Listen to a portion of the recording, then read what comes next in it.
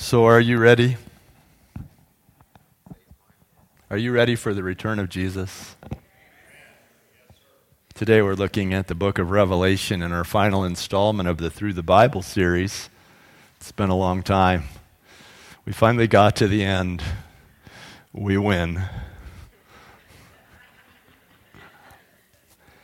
Are you ready for Jesus to come back? Lord, we invite you to come now and speak to us, and this, your word, such a powerful word, such a powerful morning. I pray that you'll use me, your servant, Lord, to bring the word with clarity, with accuracy, with humility, in a way that you want it said. In Jesus' name, amen. So here we are in the book of Revelation, and what do you do with the book of Revelation in one shot? Well, you look at the context to begin with. Like every other book, is written by John, the son of Zebedee. 4 times he identifies himself as that person. In the 3rd century, a guy named Dionysius, he noted that the language of the Revelation was so different from the Gospel of John and from 1st, 2nd, and 3rd John that he said it must not have been John who wrote it. And so that kind of caught on for a while. But I think that if I were taken up into heaven and shown the things that John saw, my speech would be affected. I think I might write differently about that than writing a letter to somebody. So I think John is the author. It was written while John was imprisoned on the Isle of Patmos. In Revelation chapter 1, verse 9, he says, I, John, your brother and companion in the suffering and kingdom and patient endurance that are ours in Jesus, was on the island of Patmos because of the word of God and the testimony of Jesus. The Isle of Patmos was a prison colony of the Romans, and they put bad people there, and they thought he was a bad person because both Nero and who followed Nero? I probably wrote it down somewhere. Domitian, they were really big on emperor worship, and so they were really hard on Christians because they refused to worship the emperor. And so off John goes to the Isle of Patmos, and while he's there, he has this unbelievable vision, which is the 3rd point of context if you really want to try to get hold of the book of Revelation. It was written in a distinctive literary style or form known as apocalyptic literature. Apocalyptic. It was a particular way of writing. It was filled with symbols. And apocalyptic literature is actually a style. It's filled with symbols. More than 14 nouns, for example, in the book of Revelation are modified with the number 7. 7 was a number of completion. You see 7 throughout. It's about completion. And so it was written, it's apocalyptic literature, so it's going to sound different than other literature. Any C.S. Lewis fans in the group? And so you've read Mere Christianity and The Great Divorce and The Problem of Pain and stuff. And you read the way, but you probably also read The Lion, the Witch, and the Wardrobe and some of the other Chronicles of Narnia. And so you see that it's the same person writing in 2 very different forms, but it's exactly the same person. So to get hold of the book of Revelation, you've got to get yourself in this mindset. There are 3 general schools of interpretation for the book of Revelation. The first is called preterist. Preterist.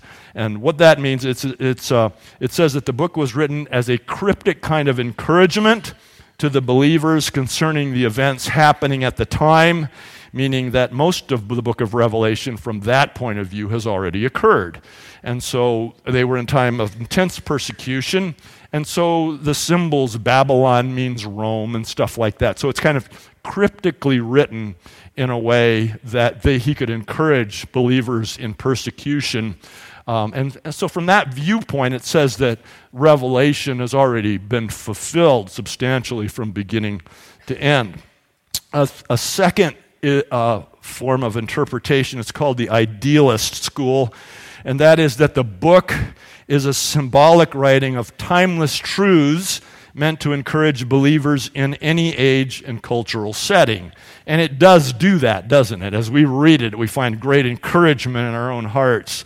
And so there's a whole kind of way of looking at it devoted to that, saying, no, it wasn't just for the 1st century, but it was for all of us in any age to be encouraged in our walk with the Lord.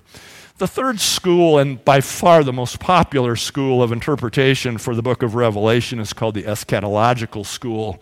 Eschatology is the study of last things, and so the eschaton is a Greek word for last, and when you see that word eschatology, it's a study of the last things, and so the eschatological view of the book of Revelation is that it talks about things that must take place between the time that John wrote it and the consummation of history at the return of Christ. He's coming back, right? Are you ready? I'm going to ask you that again. Are you ready for Jesus to come back? We may not make it through this service. Are you ready? And if you're thinking about giving your life to Jesus, if there's an altar call at the end, I wouldn't wait. We may not make it. Do it right now. Ask Jesus Christ into your life, cover your sin. These are the three viewpoints, main ideas, and I'm talking main ideas. There are a lot of ideas in here. Is that it's a call for believers to hold fast to Christ and to persevere in the midst of intense persecution. Remember, we've talked some about this persecution under which these Christians lived. It was brutal, and so one of the main ideas throughout is hold fast. Remember your first love. Hold on to Christ, right? You're being persecuted, he knows, and he was himself imprisoned for loving Jesus. Second, is an encouragement that the final conquest of Satan is imminent and that believers are sealed for certain victory. Main idea throughout the book is that Satan's days are numbered. You know when Satan always tries to remind you of your past? Why don't you remind him of his future in the name of Jesus, right? Why don't you just tell him, you know how this works out. You know where this goes. We know. Why don't you just stand in that victory?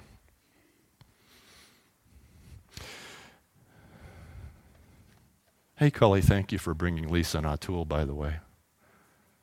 It just, as you guys were sitting there, I was thinking we wouldn't have Atul as an elder had you not loved your neighbors.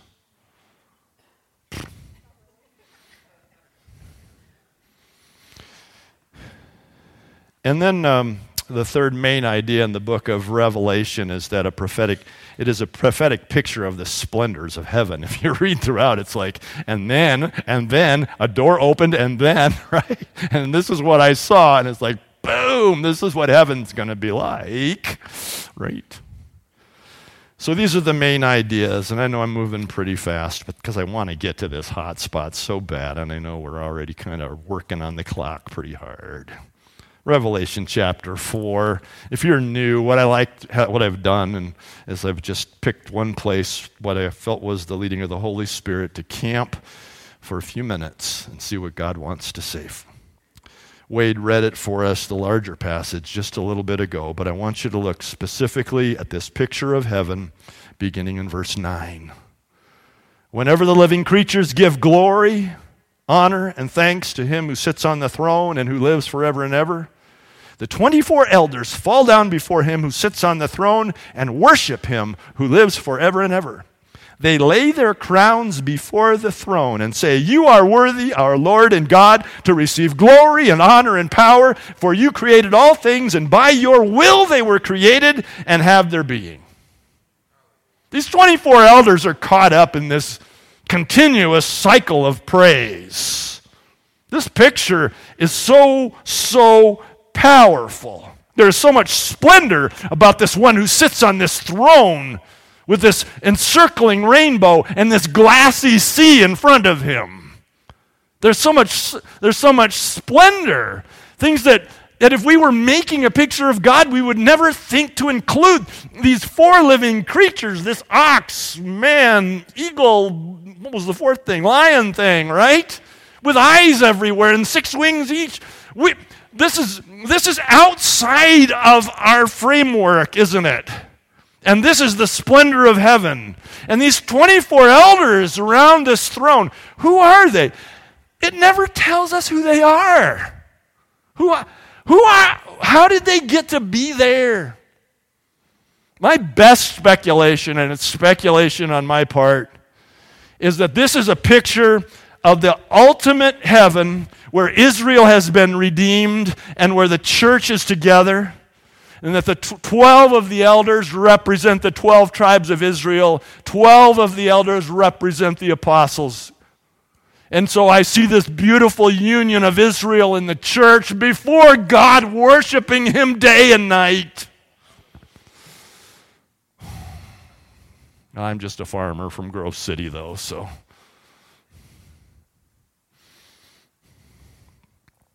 Wow. What a picture. And this is speaking of a day yet to come. He said, yes, and then a door opened. I went through the same voice that sounded the trumpet voice, and I went, and this is what I saw. And it's speaking of a day to come, and yet it speaks of such an important timeless principle that it's really just invaded my space and is blowing my mind. And that is today, as I looked at this, and this week, the Holy Spirit revealed to me that praise is a language spoken in both directions. Praise is a language of heaven. Praise is a language of heaven. We praise God in worship, and then He praises us. Not in worship, but He praises us back. That praise is a language of heaven, meant to be experienced by us now. These 24 elders, they bow down, and what do? They cast their crowns before the throne, right? They bow down and they cast their crowns. The verbiage in this in Greek is that this thing keeps happening. Some of your translations in verse 9 will say, whenever the living creatures give glory and honor and thanks. Well, when are they not doing that? Because it says day and night, they never stop doing it. And yet then it flips and it says, now whenever they do this. So whenever they start it up again, what do the elders do? What do the elders do, church? They bow, they cast their crowns before the Lord. How did they get their crowns back?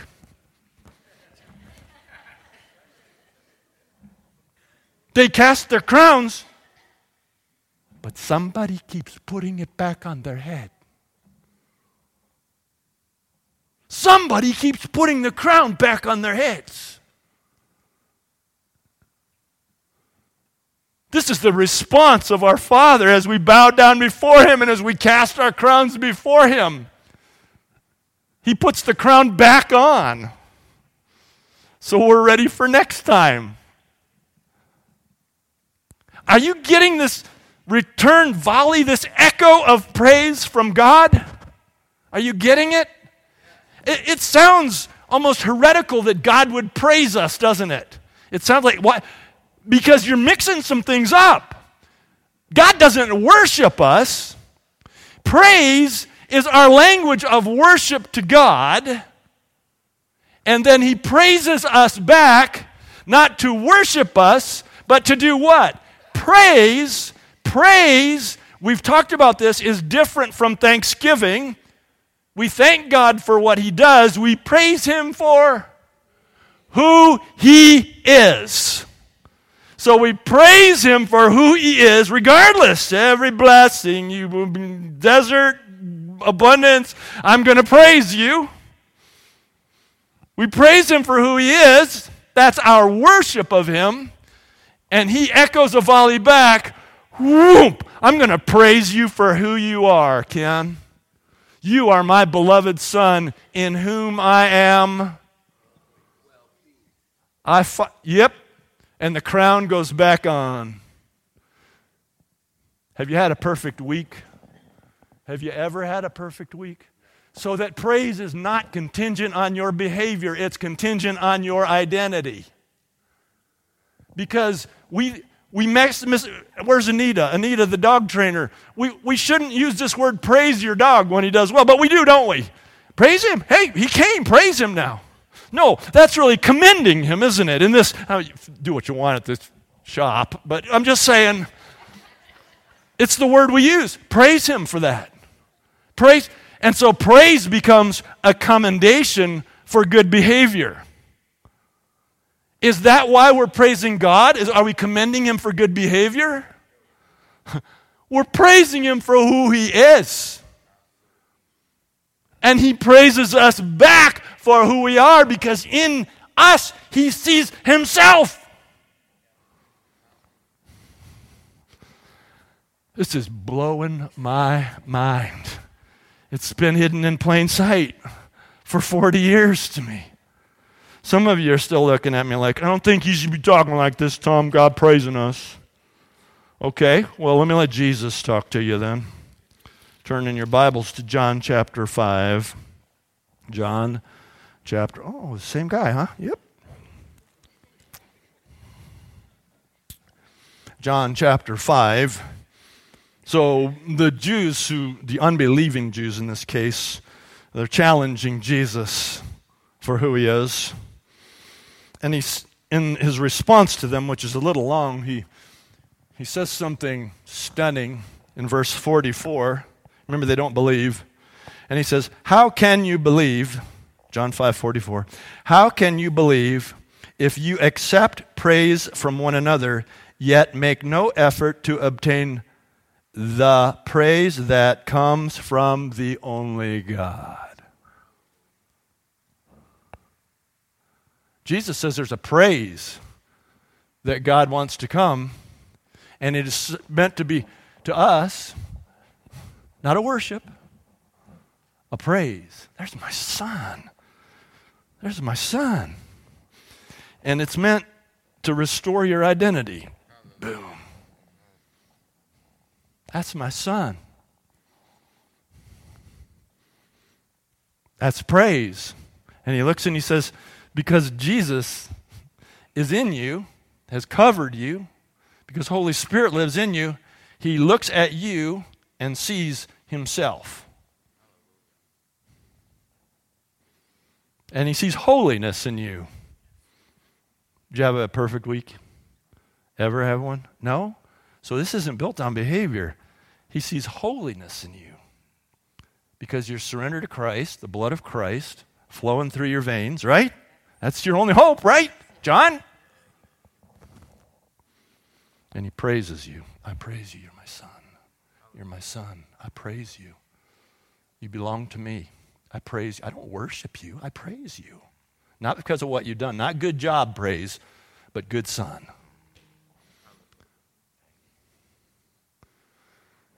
Remember when your kids were small and they fit in that little spot right here? Remember, come on, people. Some of you there, you got them. And they sit there and they're so quiet. And they just sit there and you look down at them before they, when they're in the pre-human stage, before they get ideas and stuff, Yeah. And you praise them, don't you? You don't worship them. We don't worship our kids. You praise them, knowing that they're going to grow up to disappoint you.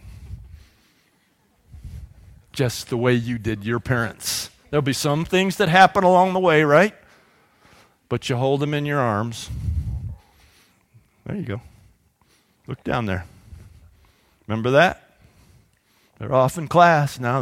They don't sit still like that anymore, do they? And they talk back sometimes, but you praise them because you see yourself in them. This is the essential. This is the picture of heaven. These elders who are our leaders, they're the ones who are there before us. I don't know who my elder is going to be. We'll figure that out, I guess. But there's somebody before the throne. Keeps bowing down whenever these beings start up, which is all the time, just bowing down, putting the crown down. And it cycles through. And I don't, this is extrapolation on my part, but perhaps the Lord gets up from the throne and goes, 1, 2, 3, 4. This This is why I so yearn for you all to enter into worship. So that you'll hear the volley back. Whoom.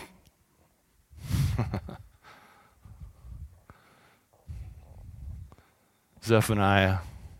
Somebody turn to that Zephaniah book. Zephaniah. It's in it. Some of you aren't going to because it's small and you're afraid you embarrass yourself looking for it. I get that. Those minor prophets, they can be tough. Zephaniah chapter 3. Many of you have heard this, but I don't know if you've heard it all. Zephaniah chapter 3.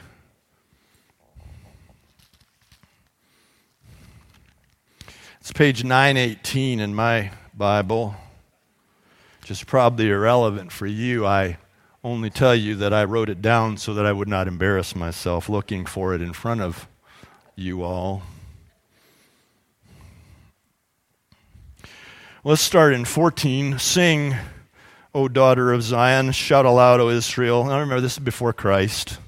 The application extends through the cross to us. Be glad and rejoice with all your heart, O daughter of Jerusalem. The Lord has taken away your punishment. Has he taken away your punishment? On the cross. Has turned back your enemy. Has he turned back Satan? The Lord, the King of Israel, is with you. Never again will you fear any harm. On that day they will say to Jerusalem, do not fear, O Zion. Catch this now. Do not let your hands hang limp. I was a little rough on some of you this morning, wasn't I? Well, I like to come to this church because you don't tell us to do stuff. This morning you made me feel bad because I'm not a hand raiser. Do not let your hands hang limp. In other words, he's saying that if you were a person who were still under punishment, who was still enslaved by the devil, you could understand why when the song goes off you go, yeah, whatever. But he said that's not the case anymore. Do not let your hands hang limp. The Lord your God is with you. He's mighty to save. He will take great delight in you. He will quiet you with his love. He will rejoice over you with singing. That's the part we like to celebrate. That God is somehow rejoicing over us. We're rejoicing under him. He's rejoicing over us. Let's keep reading. We never do. The sorrows for the appointed feasts, remember they were commemorating the sorrows, I will remove from you. They are a burden and a reproach to you. At that time, and that's this time, I will deal with all who oppressed you. I will rescue the lame and gather those who have been scattered. Are you ready? Are you ready for this next one? I will give them praise and honor in every land where they were put to shame. God is saying he will give some people praise and honor. Not worship. Praise and honor. He'll celebrate who they are. He'll celebrate their identity. Woo! Oh, it gets a little better. At that time, I will gather you. At that time, I will bring you home. I will give you honor and praise among the peoples of the earth when I restore your fortunes before your very eyes. This is the day of the restoration of fortune in God. We are his beloved.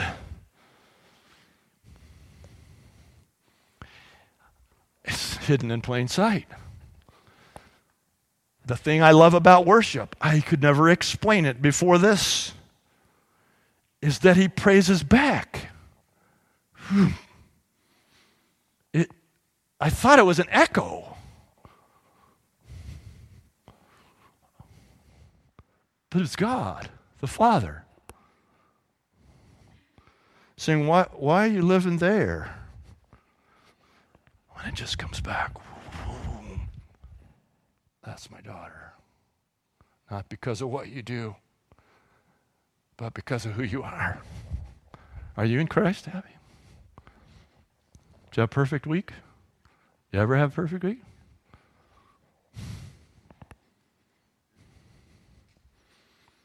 This is what we're doing here when we worship God. We're worshiping Him with praise. And then He's not worshiping, He's praising back, not worshiping.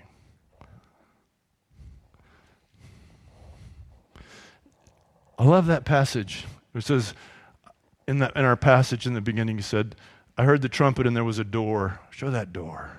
There was a door, He said, and I went through the door.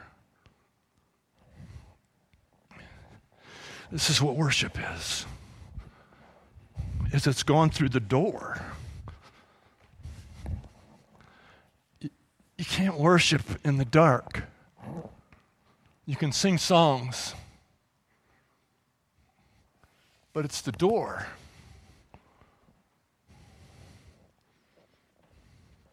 You know, when those guys worshiped, they worshiped when they heard back. Those elders, when they put their face down, what were they putting their face up to? The glassy sea. What would they see in the glassy sea?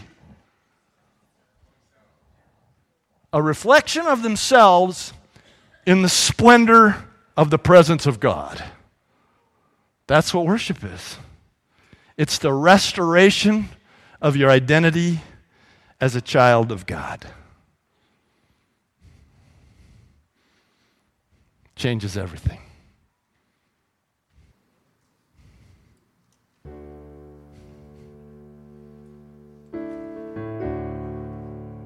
Come through the door.